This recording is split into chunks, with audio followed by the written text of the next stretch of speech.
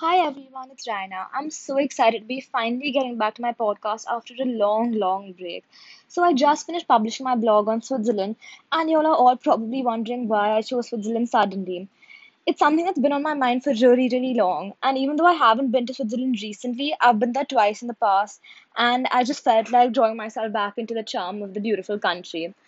After writing this blog, I was totally taken back to my days of Interlaken and Grindelwald and all those magical towns. And after reading the blog, I'm pretty sure you all will too. So jump right in and tell me how you all find those magical towns. And after this, I'm pretty sure you all will make Switzerland your first post-pandemic destination. And I can't wait to visit once again. So tell me how you like it.